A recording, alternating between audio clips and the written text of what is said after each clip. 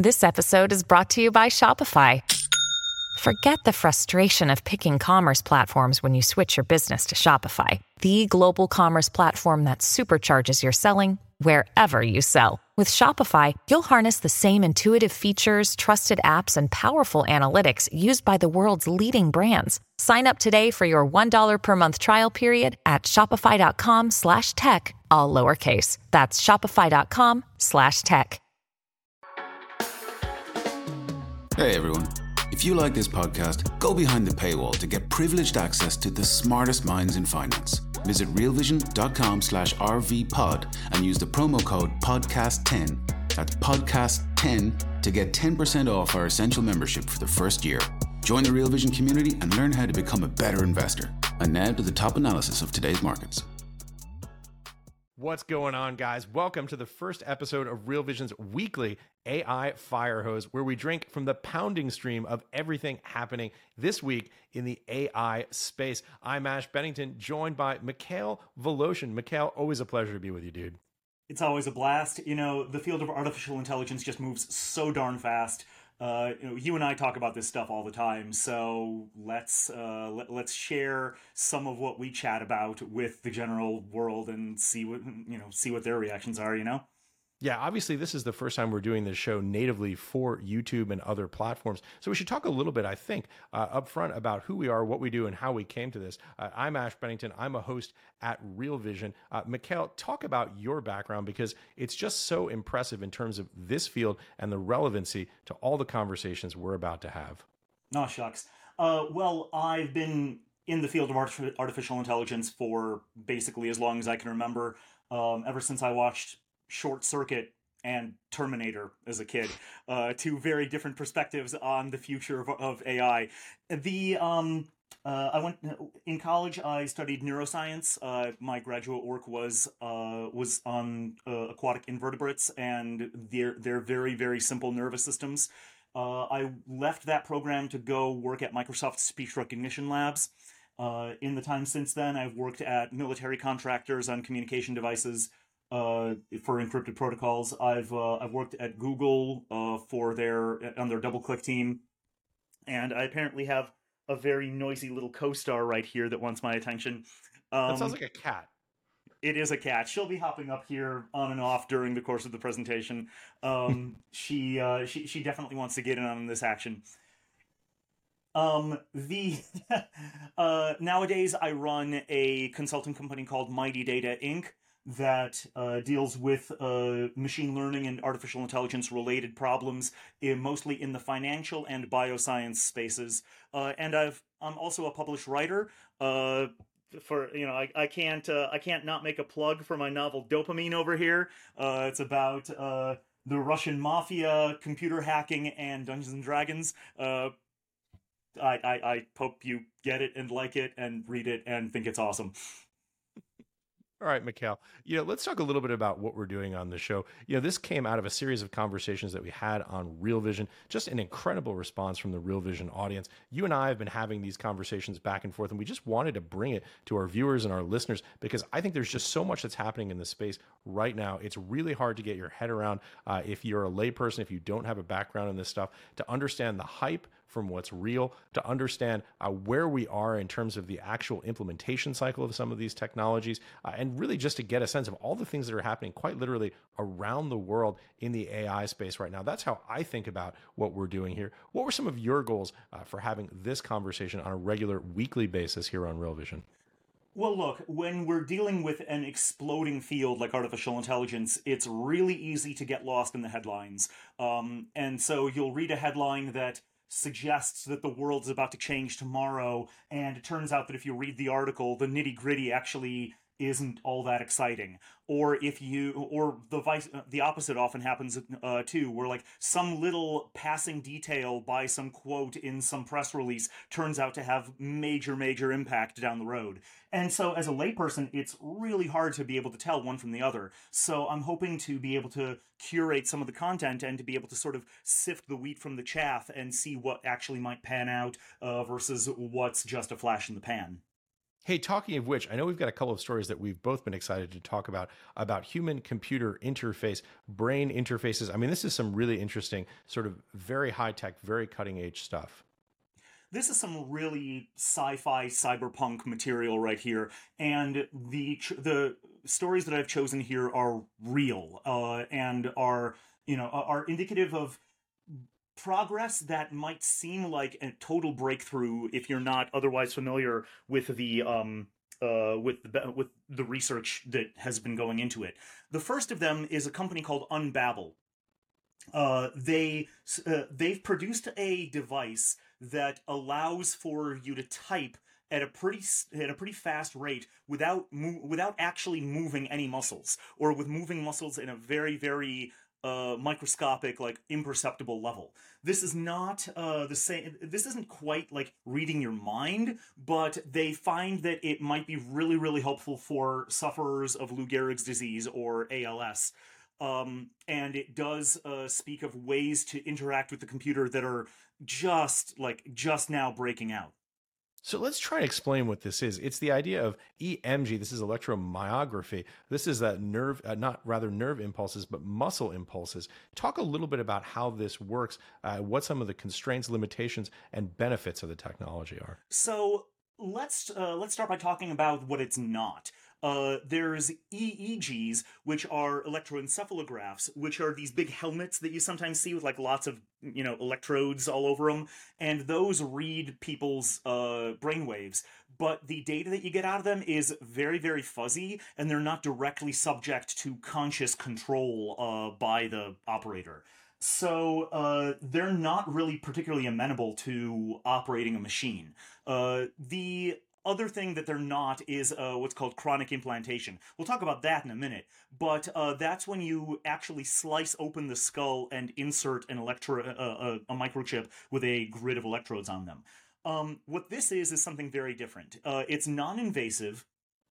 It is a sleeve. And what non-invasive means, for those without medical backgrounds, it means you don't have to physically, surgically implant anything. You can literally just walk up to the device and use it. Exactly. You don't cut anything open. It doesn't go inside your body. It just goes on your skin. Now, what it's doing is it's an armband that's listening on the neuromuscular junction between the muscles of your arm and hand and your peripheral nervous system. So when you move your arm, your brain sends signals down your spinal cord, which go to your arm nerves. In the words of Invader Zim, humans don't have an arm control nerve. And then that electrically stimulates your muscles electrochemically, and that's why your muscles move. In sufferers of ALS, the nerves are just fine, but the muscles themselves don't respond to the stimulus, so nothing actually moves. However, you can use these electrodes to listen for these motions. Now, what this company Unbabel has built is a device that listens for how the patient would have moved their arms had their muscles actually been working. They then feed this to an artificial intelligence that is integrated with a large language model. An LLM is the same kind of AI that's being used in GPT. GPT is a form of LLM, basically. So what it's doing is something very similar to autocomplete, or the software on your phone where like you swipe your finger around and based on your swiping motion it figures out what you were intending to type, even if you only approximately swiped near the keys that you had intended to hit. So it's basically like a predictive algorithm that looks at the keystroke input and then puts together the probabilistic determination of what the next word should be. Exactly, and because it's hooked to an LLM, the probabilistic determination is much better than any previous development. It's a lot more. It's a lot better at knowing what word the person is going to type next. Now, the patient does need to be trained to use this. The AI and the patient sort of need to work together to learn how to interpret the patient's intentions. So there's going to be a learning curve on this, but I guess the upside is that obviously this isn't something that's going to be reading your thoughts from across the room. You have to very much cooperate, indeed train the language model to use your particular movements in order to correctly interpret what those words should be. Exactly. But after all is said and done, not only is this going to be useful for sufferers of ALS, which is just an absolutely horrific disease, and this could allow them to talk in a much more fluid, natural manner. Just to put things in perspective, Stephen Hawking, probably the single most famous sufferer of ALS, even more famous than Lou Gehrig, whom the disease was for a while named after. He used an EOG device, which I think stands for electro-opticograph, and he could type at about 2 words per minute. That means it measures the movement of his eyes and interprets the movement of his eyes in order to form a series of characters and ultimately words that allowed him to speak in a synthesized voice that we've all heard on the exactly. This technology came from the fact that sufferers of ALS, the eyes are usually the last voluntary muscle to go, and they are they were originally. This research came from just looking at a grid of letters, and they could see which letter the person was staring at. So Hawking could type at about 2 words per minute. Halo, the device being released by this company Unbabel, allows people, after being trained, to type at about 20 words per minute. So 10 times Stephen Hawking's rate. And the company Unbabel is looking to get a consumer grade rate of about 60 words per minute. And once they hit 60, they'll release commercially, and then this will become viable for the consumer public. That's a huge improvement. It's a huge number, a huge improvement, and a dramatic difference. One of these things where a difference in quantity really changes the difference in quality. This is not the only news of the week where your dual background in AI and neuroscience is helpful. I understand there's another story about BCI, brain-computer interface. This one's really, really cool. This comes out of UC San Francisco, and it features a woman who got paralyzed by a stroke, I think something like 30 years ago. And a research team at UCSF implanted a grid of electrodes on a chip into the motor cortex of her brain, which was designed to measure the motions that she would send to her larynx and tongue and lips in order to enunciate words. We're going to take a quick break and be right back with more of the day's top analysis on the Real Vision Daily Briefing. Another day is here, and you're ready for it. What to wear? Check. Breakfast, lunch, and dinner? Check. Planning for what's next and how to save for it? That's where Bank of America can help. For your financial to-dos, Bank of America has experts ready to help get you closer to your goals. Get started at one of our local financial centers or 24/7 in our mobile banking app. Find a location near you at bankofamerica.com/talktous. What would you like the power to do? Mobile banking requires downloading the app and is only available for select devices. Message and data rates may apply. Bank of America N.A., member FDIC. Here, let me just read this. This is directly from Neuroscience News. This is the clip that we're talking about. Chang, that's the lead neurosurgeon on this team, implanted a paper-thin rectangle of 253 electrodes onto the surface of the woman's brain over areas his team had discovered are critical for speech. The electrodes intercepted the brain signals that, if not for the stroke, would have gone to muscles in her tongue, jaw, and larynx, as well as her face. A cable plugged into a port fixed to her head connected the electrodes to a bank of computers. This really does sound more like the sci-fi aspect of literally having a brain implant that you can then use to actually create synthesized speech. This is, again, it's just almost a level of sophistication higher, EEG versus EMG. I mean, this is the idea of a port with a cable running into your head is, something that we've seen from The Matrix and from, Ghost in the Shell. And so this is what we refer to as chronic implantation. That chip is in there. It's not coming out, So the what this is doing is again, the working on the electrical signals coming out of the brain. The difference between this technology and the armband one is primarily that it's measuring not the neuromuscular junction, but actually the originating signals in the brain. Now, in this particular case, the AI was monitoring her brain activity and correlating it to phonemes that would have corresponded to what she had spoken had the muscular activity actually been able to activate. And over several weeks, she was able to work with a team of AI specialists that were able to train this algorithm to recognize, like, yes, she would have said an E at this point, she would have said a P at this point, and so on. There are 39 phonemes that can be used to encode any word in the English language. And after this several-week training period, she was actually able to communicate in more or less real time. Not only that, but also make facial expressions on an avatar in a virtual reality environment that could move its face in a way that her natural face no longer could. What an incredible story, and such an amazing opportunity for people who have suffered from these chronic diseases, from illness, from injury. I mean, just an incredible moment to be alive as we talk about all of this new technology and its ability to benefit humankind. Okay, and now for something completely different. Let's shift gears here a little bit and talk about money, specifically OpenAI losing money hand over fist. This is a story that both of us were looking at this week. What's your take on this, Mikhail? Oh, man. OpenAI is a private company. They don't have openly disclosed financials, but word on the street is that they lost over $500 million in 2022. How it's possible to lose money when you're as huge and as popular as OpenAI might be something that might not be entirely intuitive to folks. Well, Amazon lost a lot of money. You just keep growing the company and you try and grab market share while not caring at all about your margins. Let me just read this. This is a quote from Business Today.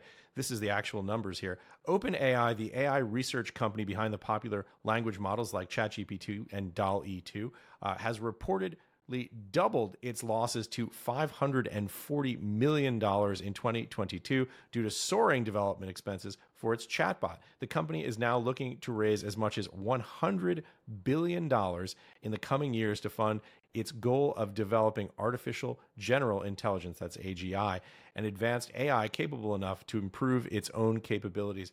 By the way, Mikhail, before AI starts improving its own capabilities, this is a great time for you as an AI engineer with these rising costs, I guess, for those input costs are coming from human labor, I would imagine, to sell your services. My consulting business has been doing well. Let's just leave it at that. I will say that, so a lot of people might not understand the financials behind what it takes to operate these models. So what happens is, when I write software that for a client or for my own needs that uses GPT is a cloud service, and every single word that I send to GPT and every word that it generates back to me costs me money. It's something like 1.5 cents for every 10,000 words. It's not a lot. But if you're processing lots and lots of documents, like, for example, let's say if you're trying to give it the entire collected works of Shakespeare, and in order to have it try to create a new play that Shakespeare would have written, that adds up. It can be quite a lot. So that's how OpenAI makes their money, is that, like, people literally pay them for that. But OpenAI has some substantial costs. First of all, OpenAI has hired some really expensive engineers, and the folks that develop these models are themselves very well reimbursed. How much have these rates increased since ChatGPT has become so much a part of popular culture? Are people earning double? Yeah, I mean, is it like? Double or triple is not an unreasonable estimate. There's there's a caveat to that, which is that a lot of folks who were in data analytics and statistics and other fields that are tangentially related to machine learning have been rebranding or retooling their skill sets in order to specialize on machine learning and natural language processing because of the increased demand. Yeah, and you would too. Yeah. So there's been an increase in supply, and in addition, there's been an increase in demand. So the field is on fire right now. So the even with engineers supply themselves rising, you're still seeing rates that are double or triple. exactly. So you've got so OpenAI's hardware costs are substantial. Obviously, the equipment that runs these large language models is ridiculously expensive, and getting more so because of the demand for it. There's By the way, talking of which, I want to talk about NVIDIA's blowout earnings yesterday. This is a huge story in the space, and it's a huge story more generally in finance. I want to just read this to you from Bloomberg. NVIDIA said sales will be about $16 billion in the 3 months ending October. If the gain holds, it will mark a record. Analysts had estimated just $12.5 billion, still a huge number, but a massive increase. According to data compiled by Bloomberg, NVIDIA's results last quarter blew past projections as well, and it approved an additional $25 billion in stock buybacks. The stock's been on fire. It was up this morning, no surprise. You know, a lot of people might not know this, but the math that runs a lot of these large language models. So these LLMs they adhere to an AI data structure called a neural network, which is basically a set of, let me describe it this way. It's a set of equations that are loosely based on a very rough understanding of how neurons in the human brain interact with one another. So I don't want to overstate what a neural network is. It's only barely related to actual biological neurons, in concept only. But, so why do they call it that? What's the reasoning behind why is it called a neural network? It's actually one of the oldest AI models that's ever been built, and it was originally put together by a psychologist who was studying some of the quote unquote wetware or hardware of the human brain, and thought, hey, I wonder if you got a machine to do this. It was a man named Frank Rosenblatt who I believe built his first prototype, and I want to say 53, something like that, 1953. And this is a machine. It was an analog computer that had a set of dials representing the strength of connection weights, synaptic weights, quote unquote. And the machine actually had motors that would reach back onto its own dials and turn its own, it would adjust and recalibrate its own settings. So it was some really like diesel punk era sci-fi back at the time.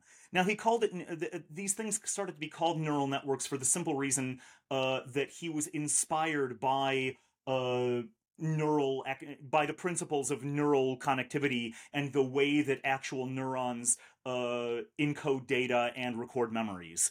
But since that time, we've learned a lot more about the actual biology of neurons, and more importantly, the equations that drive neural networks have sort of done their own thing and have gotten refined and optimized in their own directions. So they've kind of diverged, but we still call them neural networks due to that sort of underpinning of coevolution. We're going to take another quick break and be right back with more of the day's top analysis on the Real Vision Daily Briefing.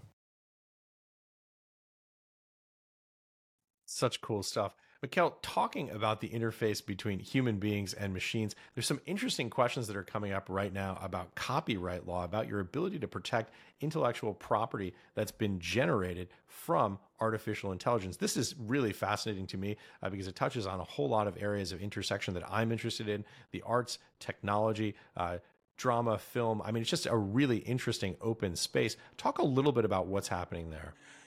So there's been a major development in court cases where it's been ruled that AI-generated art is not copyrightable, which means that if you produce a show or even a character completely by machine, then you cannot copyright that material, and what that means is that you can't make money on it.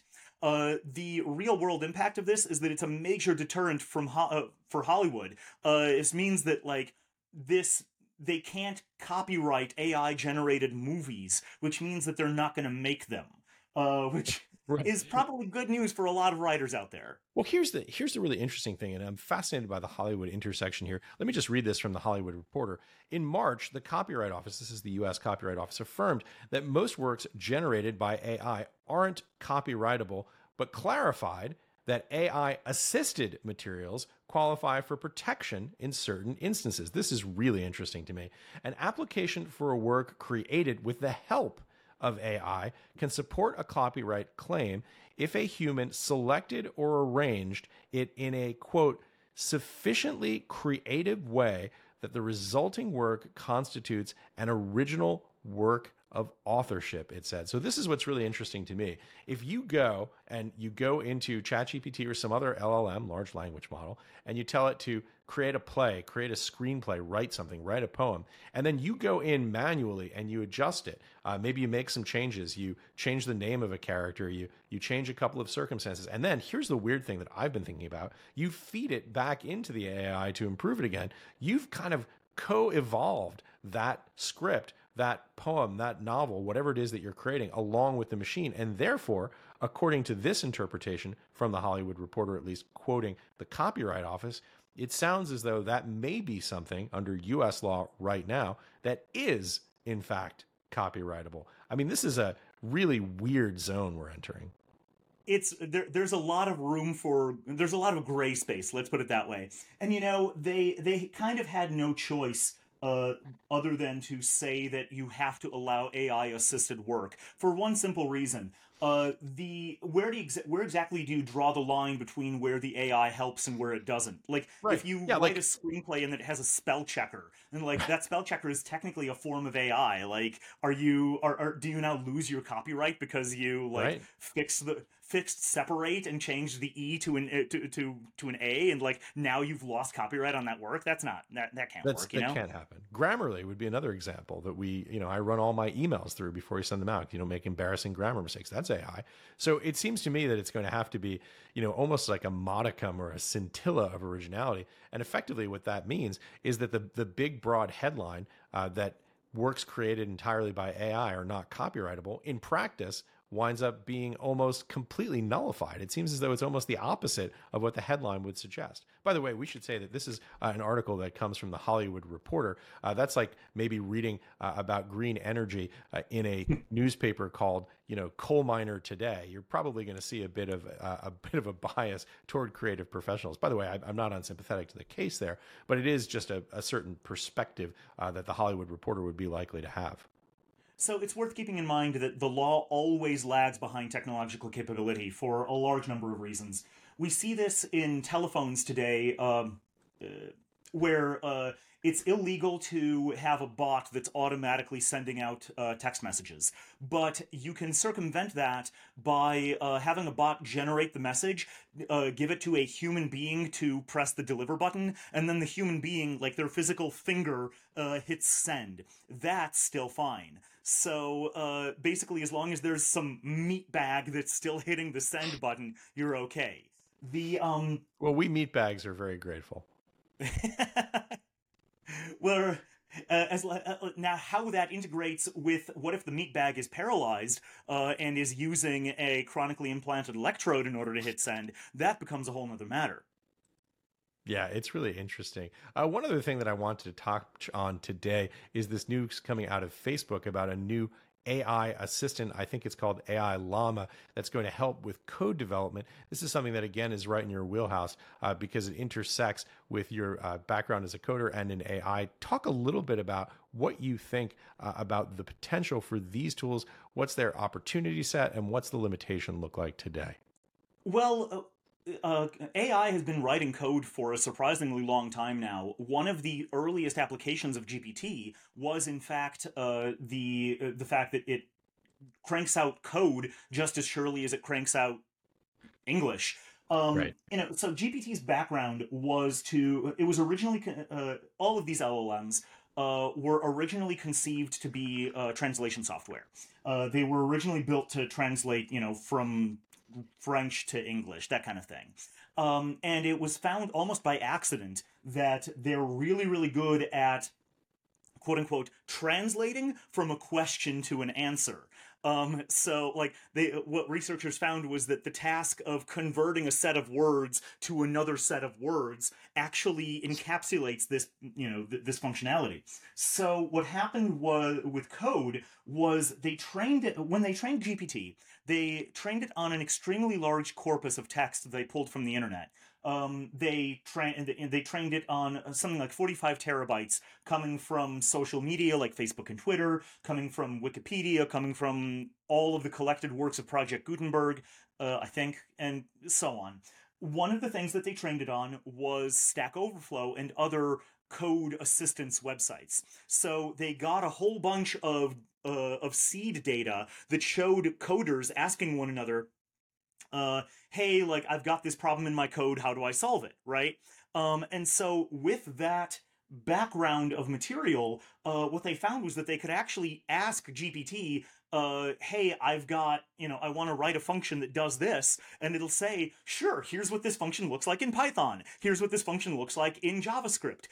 You can essentially think of it as translating from a question in English to an answer in C++. By the way, and our Real Vision members will know that this is something that you and I did on one of our Chat GPT walkthroughs, where you actually asked it to generate some Python code for basically plotting the trajectory of a space flight to Mars. And it just does it so unbelievably quickly. By the way, the name of the tool is called Code Llama, not AI Llama. There are a lot of llamas in this space. There's something called DeFi Llama, which is one of the reference sites for DeFi. So I guess llama must be a very popular word in the Valley. I don't know why. It's because of LLM, large language model. So but that doesn't apply to DeFi. It does not. It's true. Hmm. I can't speak to that one, but what I can say is that one of the most popular development environments in use today is called Visual Studio Code, VS Code, and it has a plugin called Copilot that is very, very popular. That literally just if you give it a comment for a function, it'll write the function for you, and vice versa. Like, you can ask it to document, like, if you get some function from some source repository that you have been assigned to work on, you can ask Copilot to comment this function for you, and it'll write documentation. It'll tell you what the parameters do and all of that. So it's a tool that's already ubiquitously been used in the industry. Now, Copilot is powered by GPT on the back end, I think. And so Llama is an alternative, Code Llama, I guess, is an alternative model that you can plug in. This, if anything, this allows me to say something that I really want to emphasize, that when we were talking about OpenAI losing money hand over fist, there's a little bit of advice that I want to pass on. And especially to young engineers and entrepreneurs. We were talking earlier about the fact that this field is exploding, and a lot of folks who weren't in it before are trying to get into it. Now, the fact that OpenAI is losing money, the main thing I want to drive home, speaking from experience, is don't get too attached to any one particular tech stack. I say this from my own experience, we've seen it, in my career, we've seen the browser wars where we saw Firefox and Microsoft, Internet Explorer and Chrome, right? And it wasn't a foregone conclusion at the time. Oh yeah, and Netscape. And we weren't it wasn't a foregone conclusion at the time which one would win, right? Same thing with Google in general, right? Google is the search engine today, but I remember when it was still Lycos, InfoSeek, AltaVista, Excite, Yahoo, and Google was one of the players. Mikhail, we're dating ourselves here. We are, but anybody at the time, AltaVista was the big, was the big guy in town, right? That's right. So if you got if you built a search-based solution that was too fixated on AltaVista and too interdependent with AltaVista's inner workings, then you were automatically setting yourself up for .com failure. So what I want to say to anybody who's building this tech out there, is that this is such a new field. Make sure that you build your stuff in a swappable manner. Make sure that you are able to like take Llama and take GPT and swap it out for Llama if it has to, or swap it out for Alpaca. Just don't get too fixated on any one thing, because you don't know necessarily where this is going. Yeah, keep your options open. An old tech entrepreneur once told me, only fall in love with your family, meaning don't get attached to anything. I guess they're all ungulates, right? Llamas, all these things, camels, right? I don't know. Maybe that's the connection. That's true. Camels, and I'm really dating myself by referencing the Cult of the Dead Cow, which was an MIT hacker group from way back in the day. But the less I say about that, the better. And if you know the difference between dromedary and Bactrian camel case, you know you have found the right place to listen. Mikhail, great conversation as always when we do these conversations. Final thoughts, key takeaways. I know a lot's happened this week. Big picture, where do you think we are right now? What's happening that's got your interest most piqued? So where we are is in a very precarious place in the market. There is real tech that's developing, and that tech is booming. But what you should keep in mind is that the hype is going to outpace the actual underlying tech for a little while. And what I mean is that, like, today, you might get, for every one real for every one real tech article, you might get 10 hype articles, right? Next week, for every 2 real tech articles, you might see 30 hype articles, and so on. So this is natural. It's it's par for the course, and it's honestly a good thing. But it's real easy to get lost in everything that's going on. And I don't say that just for laymen. I say that as myself, like it's real hard to know exactly what's going to pan out, and so just. Where we are right now is at a phase where buyer beware is a really, really important principle to adhere to. Well, no hype here. We're going to talk through all of these issues, give you all of the most important developments, the most important news. By the way, I should say, at Real Vision, we love to test in production. This show is very much a work in progress. Tell us what you like. Tell us what you don't like. Tell us what you want to hear more about so that we can better address those needs on this show. I'm really looking forward to doing this. There's so much to cover in this space, Mikhail. So much happening here. Such a great conversation to have, especially with you. Couldn't think of anyone I'd rather be doing this show with. Happy to be here, Ash. It's incredibly thrilling to be in front of the Real Vision audience and everyone else who might want to tune in. And let's see what happens next week. Mikhail Voloshin, thanks for joining us. What's up, revolutionaries? Thanks for tuning in to the Real Vision Daily Briefing. For more content like this, head over to realvision.com and get unfiltered access to the very best, brightest, and biggest names in finance.